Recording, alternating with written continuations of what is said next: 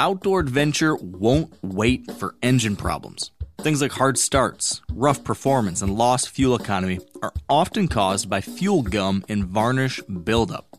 Seafoam can help your engine run better and last longer. You simply pour a can into your gas tank. Hunters and anglers rely on Seafoam to keep their engines running the way it should the entire season. So pick up a can of Seafoam today at your local auto parts store or visit seafoamworks.com to learn more. There's nothing like snook hook sets at dawn or catching a tarpon in the moonlight. Find your next fishing trip made easy on fishingbooker.com and experience the magic of the Sunshine State or any other destination on your fishing bucket list.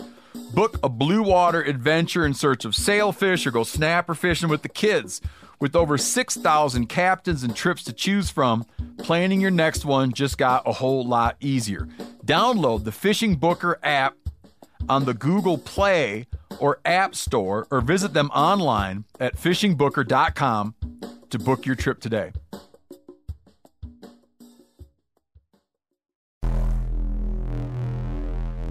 Welcome to the Wired to Hunt podcast, your home for deer hunting news, stories, and strategies.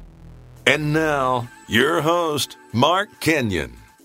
Welcome to the Wired to Hunt podcast. I'm your host, Mark Kenyon. This is episode number 172, and today we're back with another Rut Radio report in which we're sharing updates on current deer activity and behavior across the country this week. And we've got a very exciting story from one of our very own Wired to Hunt team members.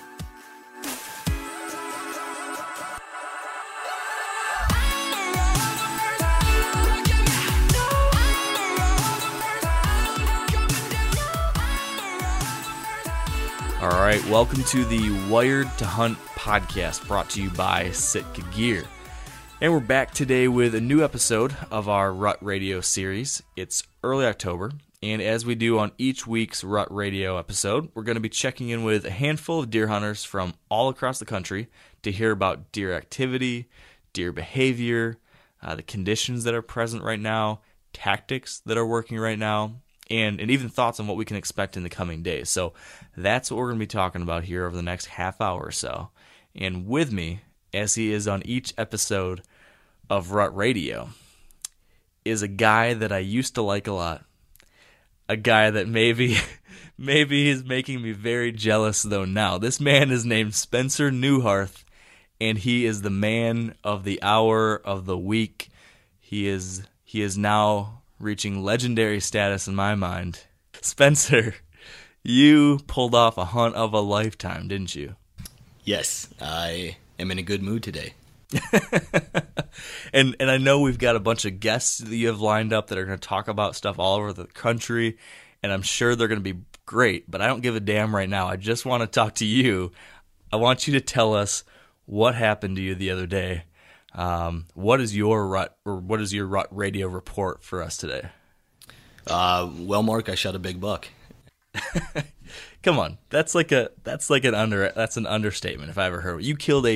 You killed a buck of just unbelievable proportions.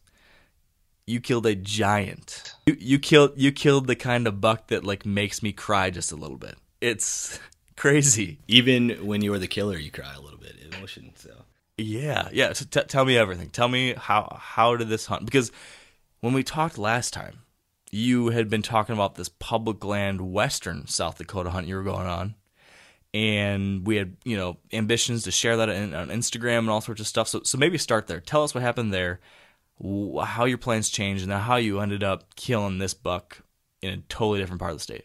All right, well, we talked about it a little bit last time. I was going to go west. My idea there was to pick out some public ground that would be overlooked. And I was in the heart of mule deer country, but I was going to try to find some whitetails. So I focused on some ground that just looked like textbook whitetail habitat with river bottoms and hardwoods. Got there, having never seen it in person, and was immediately pretty turned off because there was a lot of cattle on it, and I knew that was a possibility, but until you see it and you scout a couple times and hunt it, it wasn't until then that I really lost confidence. Mm-hmm. Man, that's exactly what happened to me in Montana. Yeah, the area wasn't absent of deer. That wasn't the problem. The problem was that they were all on private ground. The public just couldn't compete with the lush grass and brush that was just on the other side of the fence. So there were deer there, and I suspect there will be in like 3 weeks when the cattle are out on the public. But for now, it just would not be a productive place to hunt. And so after like 3 days there, I cut the trip short and headed back east to where I'm from. And anytime in the fall you have free days, those free days are just too valuable to spend doing something that you don't have any confidence in. So that was why I decided to come back home. Makes sense. So what happened then? What you ended up in the tree again, right? Yes. So the stuff that I've been hunting for the last 5 or 6 years, since I've gotten really into archery hunting, I decided I was going to finish out my weekend hunting that stuff instead. We had hard south wind for 2 straight nights. And so the first night was Friday night. I got in the stand. I'm hunting a cornfield. And there was a lot of movement, and there was a lot of movement early. Enough that made me want to come back the next night. And I can do that in this area because with that corn, I'm able to get in and out very easy. And so the following night I came back and it was a lot less action this time. But Can I interrupt? Yes. Can you tell me about this specific setup? So you're on the edge of a cornfield, but why did you think this would be a good spot early season? Give me a few more details. I want to paint this picture in my mind. Well, I like the idea of low-risk hunts right now. I want to be out in the woods, but I don't want to mess anything up for the end of October and beginning of November. And so this is a place, like I said, I'm confident I can get in and out of easily. I'm probably going to see deer. I'm not going to feel like I'm bored out of my mind. And it's just a low-risk area that I can hunt. In early season, it makes sense because there is a lot of corn there. And I have a love-hate relationship with corn, standing corn, that is. The pros of it is that it's a great insulator for the deer. There's roads around and homes, and they can be in that corn and have no idea any of that stuff is going on. Like I said, I can get in and out very easy with that standing corn. And the cons of it, though, are that it's too good of an insulator sometimes. The deer can find a low spot in there, and they can bed in a slough, and they can eat the corn. You'll never see them until come harvest. The other problem is getting a shot in those situations. If that deer is even in the first row of corn, he could be 10 yards away, but I'm not going to have a shot. It's just really hard to get an arrow in there. And so I picked the corn with not a lot of confidence, but I thought I would still see deer, and that would be a nice change of pace from what I was just doing out west. Yeah. And did you know that were there mature bucks in the area to your knowledge? Did you have some deer on camera or that you'd scouted that you knew about or anything like that? So this was my year of minimalist scouting. I just got married in June. I moved into a new house in August. And so my scouting kind of by choice, and because I had no choice, was almost nothing. In this area in particular, I didn't even have a camera up yet this year. And I was planning on hanging one this weekend. Never got around to it, obviously. So I was just hunting this based off historical sits. I knew there would be deer around, but no. To answer your question, I did not know there was a deer of this caliber there. Okay. So you go in, it's a low-impact hunt. It's a good general area for early season movement, but you weren't going to mess better things up, too early. And you're hanging and hunting based on historical data. And now it's day number 2. Yes, and I did not have the same action that I had the night before, but it was 7:20 p.m. Sunset was at 7:10, so we were in that last, half hour of daylight, and it was the golden hour, and here comes this big buck up the ridge, far down the cornfield. When I first saw him, it was 200 yards. So I get my binos on him, and immediately I know this is a shooter. The problem is he's coming straight at me, walking. Can you just you pull your binos up? You see this is a shooter. What else can you tell me about what this deer looks like? Can you describe this buck? Because he's worth describing. So although, like I said, I didn't know that he was around this year, I knew this buck from 2014, and when I pulled up the binos, I knew who he was. And he has a very distinguished kicker on his right G2, and then he has these big bladed brow tines, and so I knew who he was right away. And then he just has a really heavy and wide mainframe 4x4. So I knew this buck, and I didn't spend much time looking through the binoculars at him because he was walking right at me, and I didn't want to make any extra movement. So I glassed him for a couple seconds, put the binos away, and got ready. And I was just tore up watching him come in because, I mean, I like to think that buck fever doesn't get me, but it does.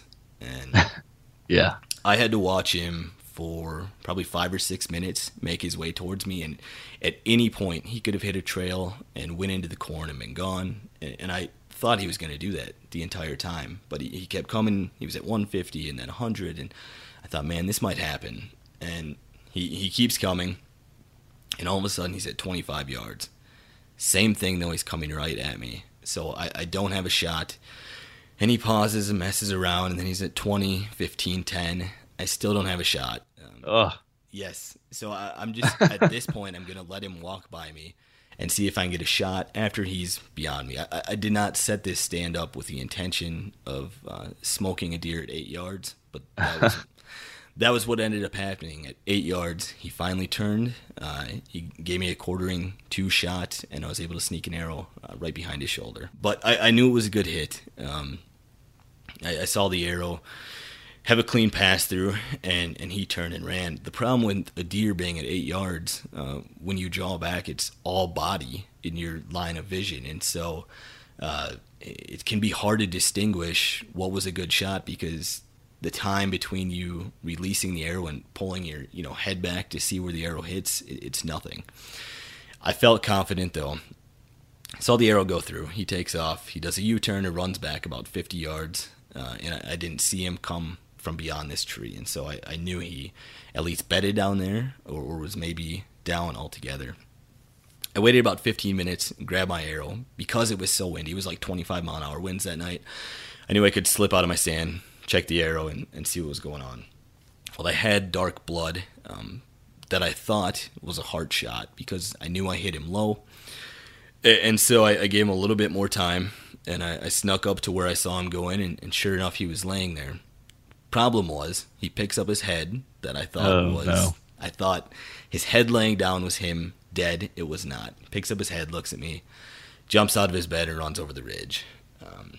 So then I was even more tore up. I knew I knew I messed up. It was a very amateur thing to do, but I just had to deal with it. So I backed out, called a couple buddies, gave him 2 hours.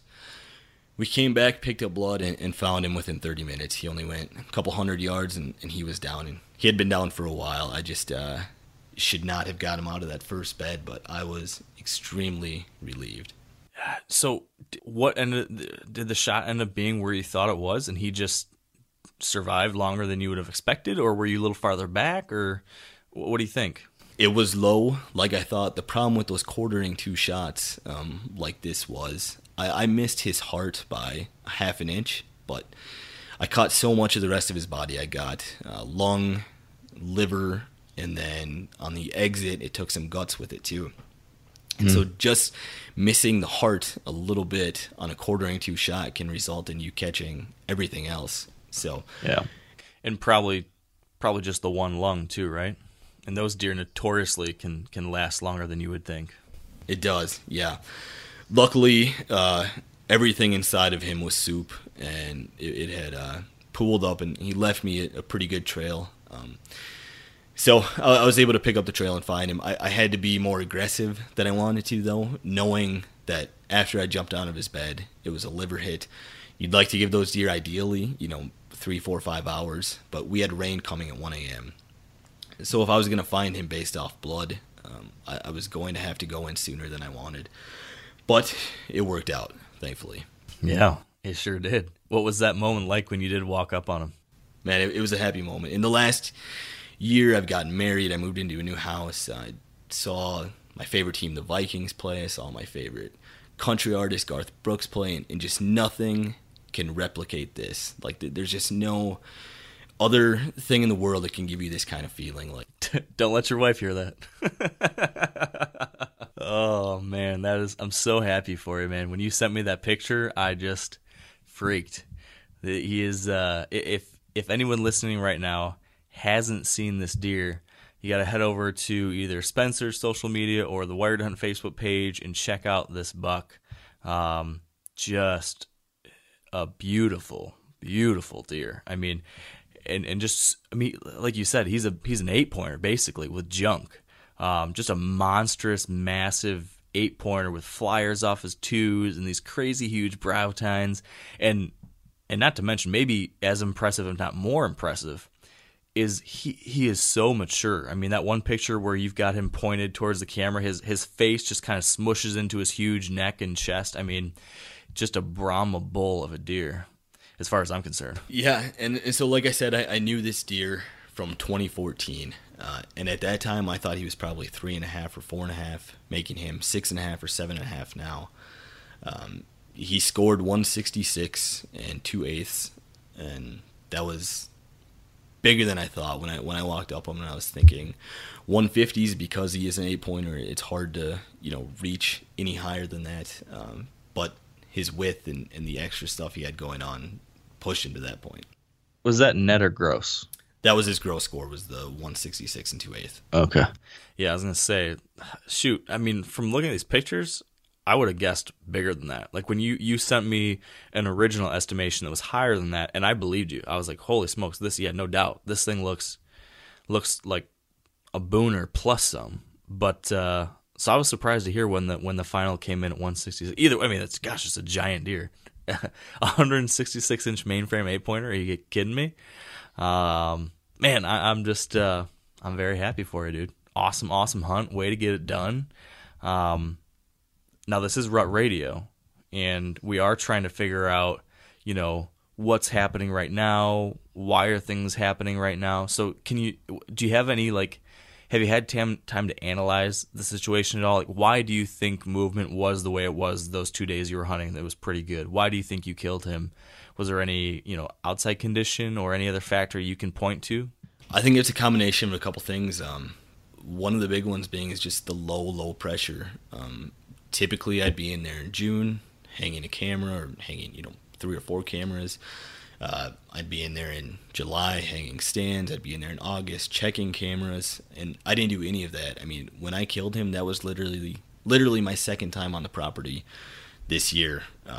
As far as why they were moving so well, other reasons. One, I think it's just been the stability and the mild conditions.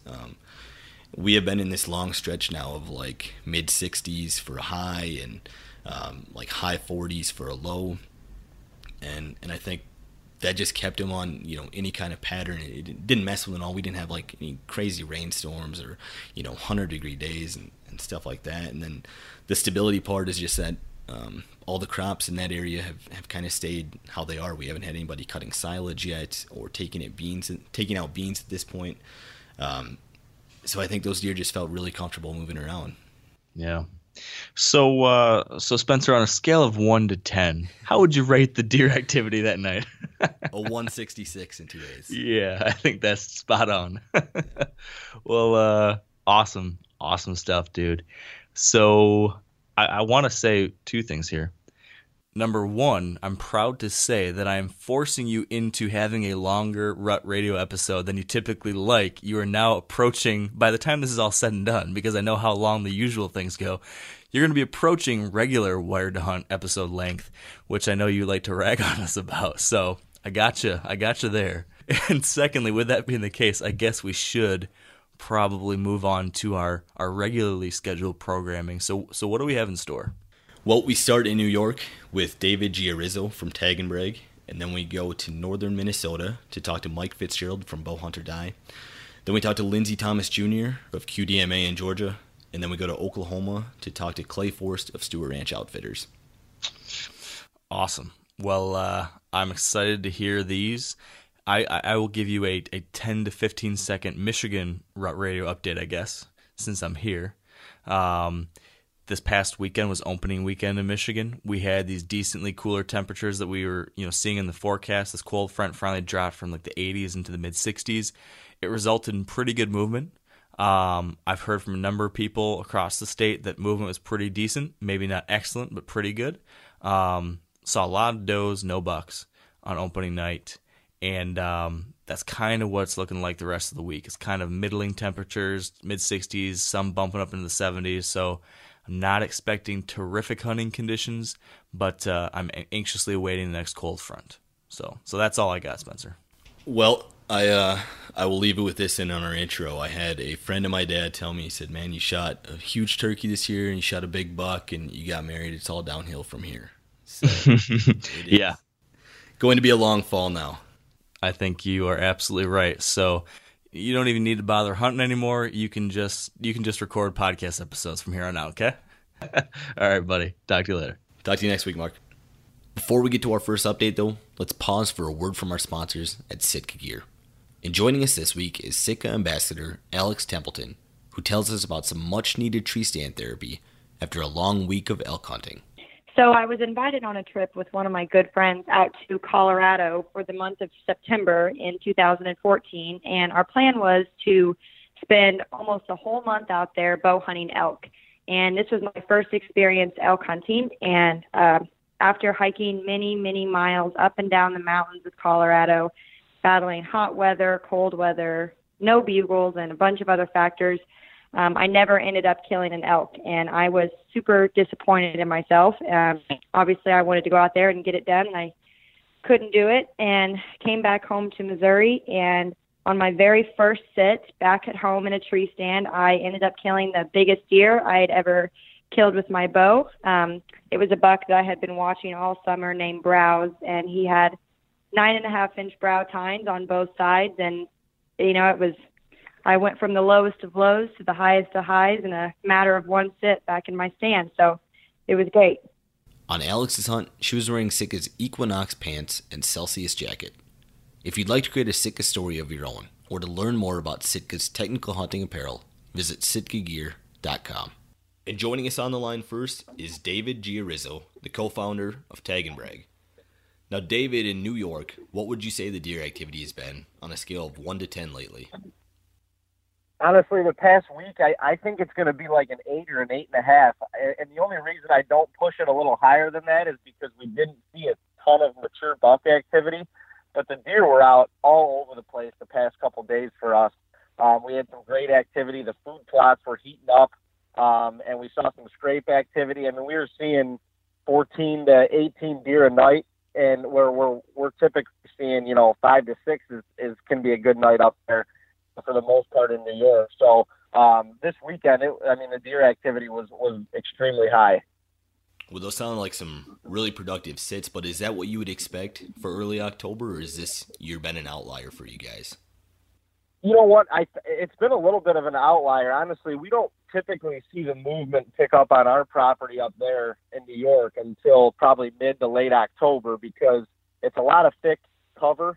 So we kind of think of it as the breeding grounds. Once those bucks start cruising and start expanding their home ranges, we see a lot more deer activity in there. But it was really intriguing to see this much activity, this early in the year. I think a lot of it had to do with the food plots that we've planted and really dialing those in, giving them cover for the food plots so they're not pressured from the road has definitely helped. But the weather conditions this weekend were absolutely perfect with the cold front that we saw kind of come through the Midwest and then hit us up in New York. You mentioned the food plots a couple times now. What do you have growing there that you think the deer have, been so attracted to? So we have a combination of a brassicas blend, a lot of turnips, and then clover. And we found that the deer were in the turnips, but ultimately they'd feed through the turnips and spend a majority of their time in the clover, which was, it's cool to see that because we were up in a redneck line just kind of observing a lot this weekend. We didn't really, get too aggressive. We just wanted to see what the deer movement was about and where the deer were coming out and what they were feeding on. And it was pretty intriguing to see that they were pretty sanctioned on the clover once they kind of established themselves in the food plots. Is this a new pattern for them, hitting the food plots so hard, or is this something you've been seeing for the last month? It's the last month they've been hitting the food plots pretty hard. I would say the daylight activity has really ramped up in the last week or so. And, once again, I think a lot of that is because of how colder it got over the last week. We had 2 or 3 days in a row of a frost in the morning up in New York. So the morning activity was extremely high, which I was pretty surprised about, actually. I mean, we were seeing a lot of deer between like 7:30 in the morning and 9:30, 7:30 and 9:30 in the morning. We were seeing probably a bulk of the activity through the day in that period of time. And then as it warmed up over the last couple of days, the movement in the afternoon seemed to get closer and closer to dark, where, we sat on Saturday just to sit. It wasn't even season yet. We just jumped up in the redneck to kind of just look over the food plots and see where the deer were moving for opening day on Sunday. And we saw a ton of deer starting at like 5:30, 6 o'clock in the afternoon. So they were on their feet pretty early when it was cold out. You mentioned that the deer activity has been great, but not so much for buck activity. What do you think those mature bucks are doing right now if you're not seeing them in daylight? I think they're still holding tight. I think we're starting to see they're kind of just breaking off of the younger bachelor groups that they were with throughout the summertime. So a lot of the mature bucks that we're seeing on camera now are by themselves, and a lot of the younger bucks are still together that we've kind of observed over the weekend. So I think they're just kind of coming into their own. They're really starting to feel their hard horns. They're starting to feel their hormones and stuff, and they're kind of sanctioning themselves because they know and they can feel what the next couple weeks is going to bring. Well, going forward, David, in New York, what do you expect the buck activity to be on a scale of 1 to 10 in this coming week? Honestly, this week, I think the buck activity is going to go down to like a 5 or a 6, especially with the warmer temperatures. I think you're going to start to see a lot more night activity. The bucks, especially the mature ones, are going to start and continue to be more nocturnal. And we're at this point, we're going to kind of sit back and wait for that next little cold spell to come in, a rain front or something, just to kind of change up the weather patterns a little bit to hopefully spark something and get these bucks moving a little bit more. Well, I will be watching for some Tag and Brag videos and look forward to the rest of you guys this season. Thanks for joining me, David. Awesome, Spencer. I appreciate you having us on. Okay, and joining us on the line next is Bow Hunt or Die team member Mike Fitzgerald. Now, Mike, in Minnesota, what would you say the deer activity has been on a scale of 1 to 10 lately? I would say this last week here, I would put it probably at a 7. We're kind of early October here, approaching the quote-unquote lull, but I've been seeing some pretty good activity on my cameras and talking with people around the state through our forums. It seems like guys are seeing some buck activity more so than previous years. Well, Mike, I know you hunt in northern Minnesota. Just for reference to our listeners, will you explain the kind of setups that you have there and what the properties look like that you hunt on? Yeah. So I'm up here. I'm about 14 miles from the Canadian border near Ely, Minnesota. And we're the, definition of big woods wilderness hunting. Our densities aren't that great compared to other areas of the state, but it's just a byproduct of the environment that we're in. The closest thing that I have to a concentrated food source up here would be a clear cut that the Forest Service or private properties have done. The deer survive entirely on natural browse. There are hardly even food plots around here. But if you take a drone shot or a satellite image of our area, it's all trees. It's mostly pine, but we have some aspen and birch in there. Very, very few oaks. There's a couple of scrub oaks on the property that our resort sits on here. And when I say very few, I mean there's like 4 trees that I think I've ever found in that 80 acres. So they have a lot of natural browse. They like to feed on hazelnut bushes is one of their favorite things this time of year. now that the leaves are dropping, those young aspen trees get hammered pretty hard from now through the winter, really. So that's where those clear cuts come in handy a lot. Well, are you seeing any October sign yet as far as scrapes and rubs? I'm finding a few of them. No big concentrations in my area, and again with the deer density that I have, a lot of the sign I see, those scrapes and rubs, have more to do with the buck's particular personality. I've had a buck in this area a few years back that was just a scrape making machine, and come like the second week of October through the ruts, you couldn't walk 50 yards in any direction without running into one of his scrapes. And ever since I shot him, I haven't found nearly the concentration of scrapes that I did when he was around. But they're starting to show up. I'm seeing a little bit of activity. I'm actually seeing a lot more daytime buck activity this year than previous years, and so that makes me hopeful. And that's probably why I said this timing a 7 out of 10 is we're just not used to seeing mature bucks during daylight, so it's promising. Well, you talked about the randomness of food sources. Does that equate to a randomness in bedding too, or is that usually the same? Yeah, they're for most of the season, they can feed anywhere, they can bed anywhere. They have, like whitetails anywhere, they like to have comfort of thick cover, but you can find that within 100 yards circumference of just about anywhere that you're standing. As the temperatures drop, you can find them bedding on south-facing slopes a little bit more.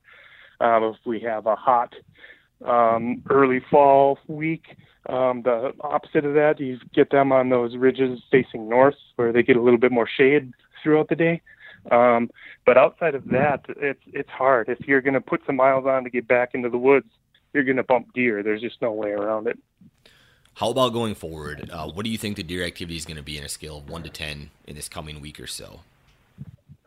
I would probably maybe drop it to a 5 or 6. We're kind of hitting that,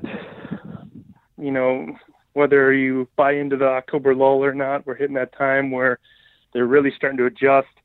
Bucks are going to start doing a lot of different traveling. So this is, over the next week or two, you might start seeing some of these bucks that you haven't seen, haven't been on your camera, some new bucks, and the ones that have been there, they might be disappearing for a week or so. It seems as we start approaching towards that end of October, they get a little bit of anxiousness, and they'll go for a few days. They'll take a big loop somewhere into a new area they're starting to get jonesing for that first doe to come in, and they'll go anywhere where they think they might find that doe. All right. Well, thanks for joining me, Mike, and good luck in the big woods this fall. Hey, thanks, Victor. I appreciate it. Before we get to our next caller, though, let's pause to thank our sponsors at Whitetail Properties. And this week with Whitetail Properties, we are joined by Andrew Schultz, who is going to be telling us about what advice he has for buyers who are looking at land in a competitive market like Illinois. Yeah, there's all kinds of things to consider when buying a piece of property, but a few of the main things that I would definitely be thinking about are, number one, have your financing in order. By doing that, you're positioned well to present offers to the seller, and it proves that you're serious and ready to go. So that helps a lot. Know what you're looking for in a property. There's lots of properties out there, but it's going to help if you know specifics of exactly what you're looking for, what's attractive to you, and what's unattractive. When you're buying a farm, remember first and foremost that it's an investment. It's easy to fall in love with a property, especially one that you seem to like. But look for a return on that property. Look for the ability to resell it in the future if you need to, and that's going to be important as well when buying a farm. If you'd like to learn more and to see the properties that Andrew currently has listed for sale, visit whitetailproperties.com/Schultz. That's SCHULTZ. Okay, and joining us on the line next is Lindsey Thomas Jr., the Director of Communications for QDMA. Now, Lindsey, in Georgia, what would you say the deer activity has been lately on a scale of 1 to 10? It's Spencer, I'd say on a 1 to 10 scale, we've got a couple of different things going on right now. I'd say the activity has been higher, more of a 4 to 5 in coastal Georgia, where the rut is going to be happening sooner. We have a mid-October to late October rut in our coastal counties, so things are already picking up there. In the rest of the state, I'm a little less optimistic in terms of activity, more of a 2 to 3. It's still fairly dry. We are still a few weeks off from the rut in most of Georgia, which is going to be in early to mid-November, and some areas of the state like southwest Georgia where it's even later into December. So right now, in terms of rut activity, that's on the coast where they're approaching soon. But most of the rest of the state is still waiting. All right, well, you talked about it being dry right now. Is the whole state feeling that effect, even where those deer are rutting at? Yes. Hurricane Irma passed through on September 11th. Did a lot of damage, of course, and dumped a ton of rain. But that's the last rain we've had in Georgia, and there's not any in the forecast for the next several days. So things are starting to get dry again quickly. Folks who had already planted food plots, those food plots are going to be struggling here soon. And then I know a lot of people, too, that were waiting to plant until there was some more moisture on the horizon, and they're still waiting. We've got a bumper acorn crop, so, there's plenty of food out there. It's not a critical situation. We're not back in serious drought conditions, but it's definitely dry. And, of course, walking in the woods, hunters know it sounds like you're walking on potato chips getting into your tree stand. But not critical from a drought standpoint yet, but definitely getting dry. Well, what are hunters seeing in the area for your typical rutting sign as far as scrapes and rubs? Again, seeing more of that right now. I was down at my family's land in southeast Georgia on September 16th and did some bow hunting. It was still very hot then. A lot of water still around from the hurricane, but there were scrapes evident. Again, like I said, down there in coastal Georgia, we have a mid-October rut peak to mid to late October. So the rubs and scrapes were already happening. And, a lot of scrapes that I saw had water standing in them and did not appear to have been worked since Irma passed through on September 11th. I've talked to some other friends who have got lots of trail camera pictures of bucks working scrapes in coastal Georgia over the last week or two, even some folks who believe they saw bucks tending some does already in coastal Georgia. So, we're approaching the peak on that in that area of the state. Elsewhere, I'm in, where I live is in mid to north Georgia, and most hunters I've talked to in those areas are seeing what I'm seeing here, which is some very tentative early scrape activity, just a few scrapes here and there being worked and only lightly, and a few rubs out there. Hank Forrester, who's our Hunting Heritage Programs Manager, was hunting this weekend with a person he was guiding who's a new hunter, and that was part of our Field to Fork program. And they killed, Evan, who was the hunter, killed his first deer. It was a nice 2.5-year-old buck here in North Georgia. And Hank said the buck was just sort of meandering around, feeding on acorns, and no tarsal staining whatsoever. Myself hunting this weekend did not see any bucks, but didn't get a feel that really much rut activity to speak of. Brian Grossman, who works with me, was hunting a public land hunt with his daughter this weekend in West Georgia. Same thing, very sparse scrape and rub activity right now. So again, we're looking at a early to mid-November rut peak, so we're several weeks out from really getting hot and heavy, but it is beginning to pick up. Lindsay, let's do a hypothetical. Let's say that the state gets an inch of rain here this next week. How does that change things for hunters and change things for deer? For hunters, a lot of hunters are going to be happy. They're either going to be planting food plots that they were waiting to plant, or food plots that were in the ground are going to green up. So that will certainly change the game in terms of hunting strategy around food plots, particularly as we go into the approach of our opening of gun season around October 21st. But we've got a bumper acorn crop, particularly white oaks, and generally what I've found is if you've got those in the woods and they're falling, deer are generally going to choose those before they're going to choose food plots. So I think from a strategy standpoint, you need to pay attention to that. If you've got white oaks in your area, and I think this would go for most of the southeast here, don't continue to expect your food plot to be an attraction. Watch the browse pressure on the food plot, and if you're not seeing the browse pressure, I wouldn't be hunting there or hunting patterns around those plots. until you begin to see pressure build there. The deer are going to be where the acorns are falling. Well, we just talked a little bit about what the deer activity might turn into, but what do you think on a scale of 1 to 10 that deer activity is going to be in this next week or so? We've got some cool temperatures now where we did not have those before, and I think it's going to be nicer to be in the woods, but we're going to be seeing more rut activity coming on in the next week or two. I'm hoping, by next week we're going to be looking at a 5 to 6 on deer activity in most of middle and north Georgia, and coastal Georgia should be seeing up in the 7s, I would guess, by next week. And then by the approach of opening day of gun season on the 21st, should be, 8 or 9. That's going to be right in the peak of breeding for most of coastal Georgia. Well, Lindsey, you're clearly as plugged in as anybody there. So thank you for joining me this week, and I hope you guys get that rain. Thanks a lot, Spencer. Good luck to you, too.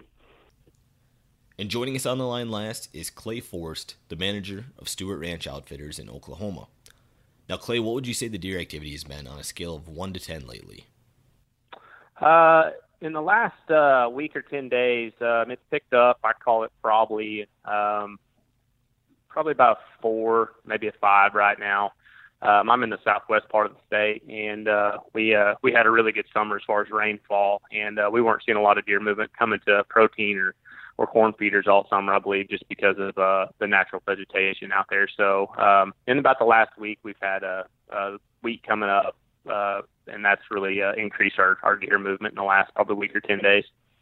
Previous to that wheat coming up, what were the deer hitting for food sources? Just natural vegetation. Like I said, we have a lot of greenbriers, pretty popular around here. We've got just a lot of just native grasses, for lack of a better word. We don't have much of a mass crop here, so deer really stay in the CRP or big native grass fields, and that's kind of where they bed and live pretty much all summer long. Well, are those wheat fields what you will be queuing in on basically throughout the season, or does that change? No, that's our main point of interest. Travel corridors coming in and out of wheat fields. Do a lot of glassing, getting up on big high points and glassing on wheat fields. So that's definitely our main focus as far as trying to get big deer killed throughout the season. Are you seeing any sign making pop up right now as far as rubs and scrapes? Not really. Kind of like I said in the beginning, we really kind of struggled just to see deer in general this summer. Like I said, we had close to somewhere between 9 and 12 inches of rain from about May 15th to basically last week, and some of the grass out here is over our head. So really seeing a lot of sign, it has been kind of detrimental as far as that, just because of what Mother Nature did this summer. So not really, in a long rambling answer. Well, Clay, at Stewart Ranch Outfitters there, I know you guys run a lot of cattle. How does that affect the deer movement? When you guys start moving those cattle around, do you see the deer move into where those cattle just came off of? We do, and it's a really cohesive unit for us as far as the cattle and the deer. I mean, there are times where cattle might kind of deter some deer hunting, but that's very, very small percentage. So, to your point, cattle coming off some pasture where it's been grazed down, we'll definitely see more deer sign in that pasture just because it's been grazed off previous to. So we really do try to do a good job as far as managing where cattle are going to be in relation to where our deer hunting areas or our primary deer hunting areas are at. So we try to run our cattle there in the summertime and get them off for the fall and the winter. So we can hunt and not have any worries about a cow coming underneath the stand or something like that. But it really works well for us. We do try to do a good job of that. Now, going forward in this next week or so, what do you think the deer activity is going to be in Oklahoma on a scale of 1 to 10? I'm going to probably put it around a 4, maybe a 5.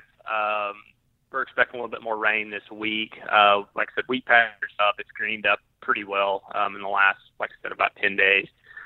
So I would expect to see a lot of deer in those green fields, movement pretty decent. So I would probably put it about a 4 to 5. Well, Clay, I look forward to seeing the pictures from Stewart Ranch, and good luck this fall. Thanks, Spencer. Sure appreciate it. And that concludes this week's episode of Wired to Hunt's Rut Radio.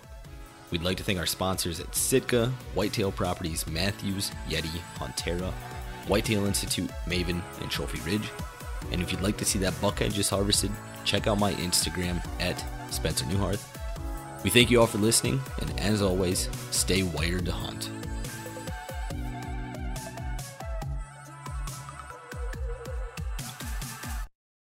Outdoor adventure won't wait for engine problems. Things like hard starts, rough performance, and lost fuel economy are often caused by fuel gum and varnish buildup.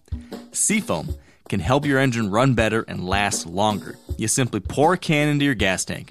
Hunters and anglers rely on Seafoam to keep their engines running the way it should the entire season. So pick up a can of Seafoam today at your local auto parts store or visit seafoamworks.com to learn more.